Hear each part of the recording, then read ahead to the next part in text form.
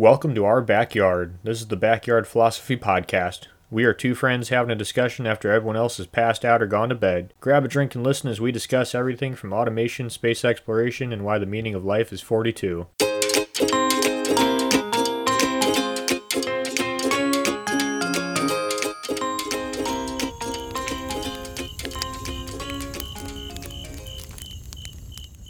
Great scientists, engineers, and inventors are always concerned with others stealing their thoughts and ideas, taking what is inside their skull and claiming it as theirs. But what happens when fanatics and delusional people don't just try to take your ideas, but flat out steal your physical brain? Before I tell you this story of how a famous scientist had his brain stolen in the name of science, even if it's against his final wishes, Nick, how are you and what are you drinking? I am doing great, and it's just, you really got to worry with the identity getting stolen apparently, but now your brain getting stolen, it's like how many things we got to worry about. I just got some Coors Light for the day, drinking some random beers left around the house. What about you, Mike? What are you drinking? I am drinking some Bullet Rye, and boy, is it dry. This story is almost too out to be true, and more fitting for Mel Brooks' movie, like a scene in Young Frankenstein, a brain that would be stolen and experimented on. The brain, cut out, stolen, and experimented on, would be none other than the physicist Albert Einstein. Born in March 14th, 1879, would have a fascinating life and would assist the world on bringing new ideas, mathematics, physics to light, creating ideas about space-time, early quantum theory, and assisting the Allies defeating the Axis powers during World War II. He was the guy with the kite and key, right? Even in his death, his life was still interesting. Albert Einstein would die April 18th, 1955, in Princeton, New Jersey, at the age of 76. Leading up to his death, he felt abdominal pain, a pain he'd been feeling for a while since 1948, and went to the University Medical Center at Princeton to figure it out. He did, and rather than search for treatment, he wanted to go when it was his time to go, even saying, and I quote, "I want to go when I want. It is tasteless to prolong life artificially. I have done my share. It's time to go. I will do it elegantly." End quote. And on April 18th, 1955, would pass from an aortic aneurysm in his stomach. Einstein never wanted his body and brain to be studied. He was worried about his body might be worshipped. He wanted his body to be cremated and scattered in secret so fanatics would not find out. But a few hours would pass and Einstein's body would be taken for autopsy, which is strange to me when someone so old and knowing what killed them, why would they need an autopsy on his body? I have no idea. Especially an autopsy to a man who didn't want his body studied and worshipped. But nonetheless, an autopsy would be performed. Well, I feel like if you tell someone not to perform an autopsy, it's kind of a red flag of like, maybe we should do an autopsy. Well, that's touche on that. The man who would perform the autopsy would be Thomas Harvey. While the autopsy was performed, he started to think himself that he had a genius in front of him and wondering what he can learn from a dead genius, and simply how to further his career. So without anyone's knowledge or permission, Harvey took out Einstein's brain for himself to study and try to learn the secrets of what makes a genius brain genius. But along with the brain, he also took Einstein's eyes and gave to Einstein's ophthalmologist. As one does.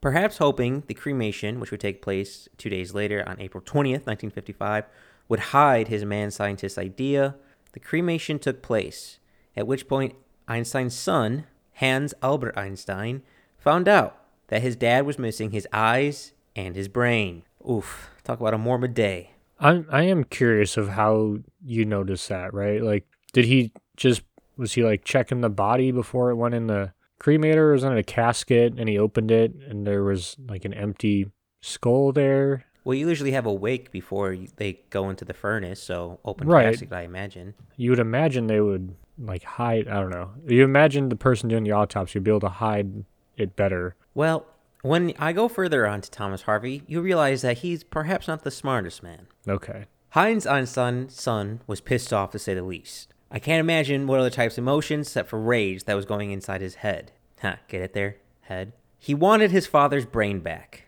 And what would entail makes you wonder what goes through a person's mind.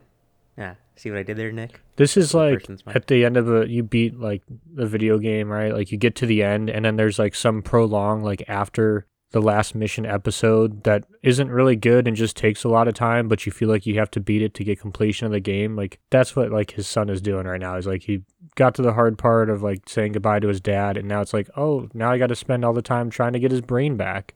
Luckily, he didn't have to spend that much time on convincing Harvey to give his brain back, because Harvey would convince Einstein's son to let him keep and study his father's brain.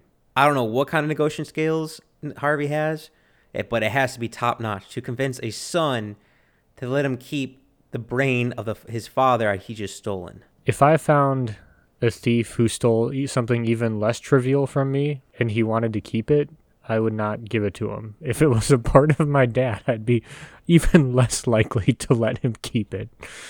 Well, apparently, in the agreement with Hans, Harvey said it would be study for science and he would share with the world. He wouldn't just hoard it. And for the most part, as I go about this story, it'll be somewhat true. Harvey, after being caught of stealing eyes and brain, would be fired from Princeton. And I don't think tenure covers stealing body parts. From there, he would take himself and the brain to Philadelphia at the University of Pennsylvania, where he would start his experimentation, heavily documenting everything he did, saw, and found, taking numerous pictures of the brain, weighing it, and in case you're curious, Nick, Einstein's brain weighed 1,230 grams. And is that a normal brain weight? It's actually a little bit smaller. Harvey then began to dissect the brain, cutting the brain into 240 pieces and preserving them in cellophane, and keeping all the pieces that he kept personally in 2 jars, which he stored at his basement at home. Harvey would give out samples of Einstein's brain all across the United States, sending them to other scientists along with photos. He even sent some samples of Einstein's brain to the United States Army. Needless to say, Harvey is a weird one, and that's coming from me. He would become so obsessed with Einstein's brain that his wife threatened to throw out the brain. Again, the brains he kept in jars in his basement. Now, this next part I found conflicting information. All of it happened, but the order and locations might be switched around, but it definitely happened. And from what I can best tell, this is the order that it did happen. So, in order to keep his wife from throwing out Einstein's brains, he would move to Wichita, Kansas, where he would lose his wife. Where you're allowed to keep brains. I actually don't know if there's any laws on keeping brains. Needless to say, his wife did not follow Harvey westward. And Nick, in order to transfer a brain across country, apparently Harvey would transport the cut up brain in a cinder box underneath a beer cooler. Yep, that seems reasonable. With no wife and still obsessed with the brain, would once again relocate to Wichita, Kansas, to Weston, Missouri, in which he would lose his medical license for he failed a competency test in 1988. Losing your medical license in Missouri. Low blow. Einstein has been dead for 30 years at this point. So no wife, no medical license, and from what I can tell, no job. Harvey would move back to Kansas, specifically Lawrence, Kansas, where he would get a job as an assembly line at a plastic extrusion factory. From Princeton to an apartment next to a gas station, the brain he thought would boost his career, and perhaps kind of did the opposite. And while in Lawrence, Kansas, he would become friends with his neighbor, who would be none other than the poet William Burroughs. Experimentations over the decades would still continue, both with Harvey and the scientists Harvey sent the brain to. The results that they found were pretty surprising, and at the same time, very underwhelming. They found that Albert Einstein had an abnormal proportion of 2 types of cells, neurons and glia, thinking that those were the key cells to genius, have now been debunked. The results also could have been heavily skewed because while researching Einstein's brain for, through the brain pieces that he cut up, they weren't studying a fresh brain. Again, this brain was stored in a basement, transported in a beer cooler, so most of the research would come from Harvey's pictures, which were of the fresh cut up brain. And in 1999, researchers suggested that Einstein had an abnormal folding pattern in his particular lobe. The particular lobe is a region that has been linked to mathematical thinking. But when in a blind study, not knowing whose brain pictures they were looking at, the consistency of picking out Einstein's brain dropped significantly. So pretty much debunking that research. In 2012, a new study came out that Einstein's brain had an extra ridge on the mid-frontal lobe, an area of the brain associated with plan-making and memory. But many criticize this study, and that's just being nice with when I say criticize. So what did we find out from Einstein's brain? In short, nothing, but it doesn't stop people from trying. And what happened to the 240 pieces of the brain and to Harvey? Well, Thomas Harvey would once again relocate to New Jersey, sometimes during his life, And he felt bad from stealing, or not stealing, I guess convincing to let him keep his stolen brain of his father. He tried giving back the Einstein brain, or at least portions of the brain, back to the Einsteins. Specifically, Einstein's granddaughter, Evelyn. She did not want it. If someone offered me my grandfather's brain, I have no idea how I would react. After she declined the brain offer, he donated most of the brain to the place where it all started, the University Medical Center at Princeton.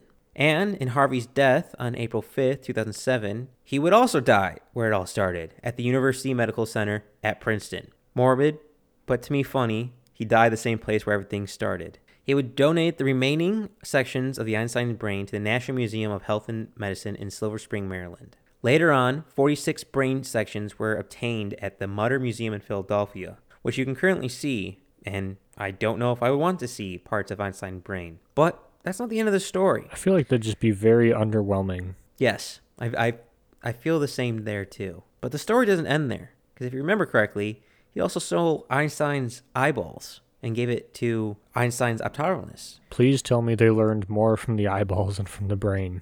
Not exactly, because let me explain.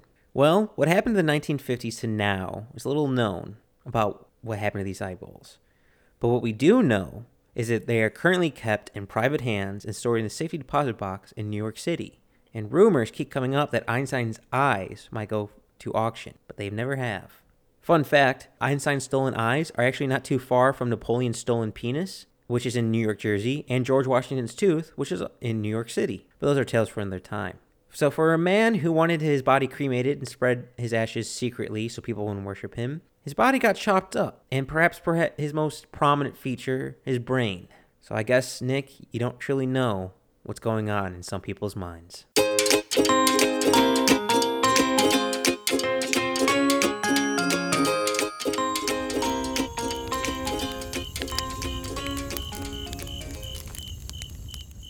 Thanks for listening to the Backyard Philosophy Podcast. We rarely finish a podcast without missing a point we wanted to bring up, so let us know what we forgot. And if you have a topic you want us to talk about, let us know at Backyard Philosophy on Instagram and Backyard Philosophy Podcast on Facebook.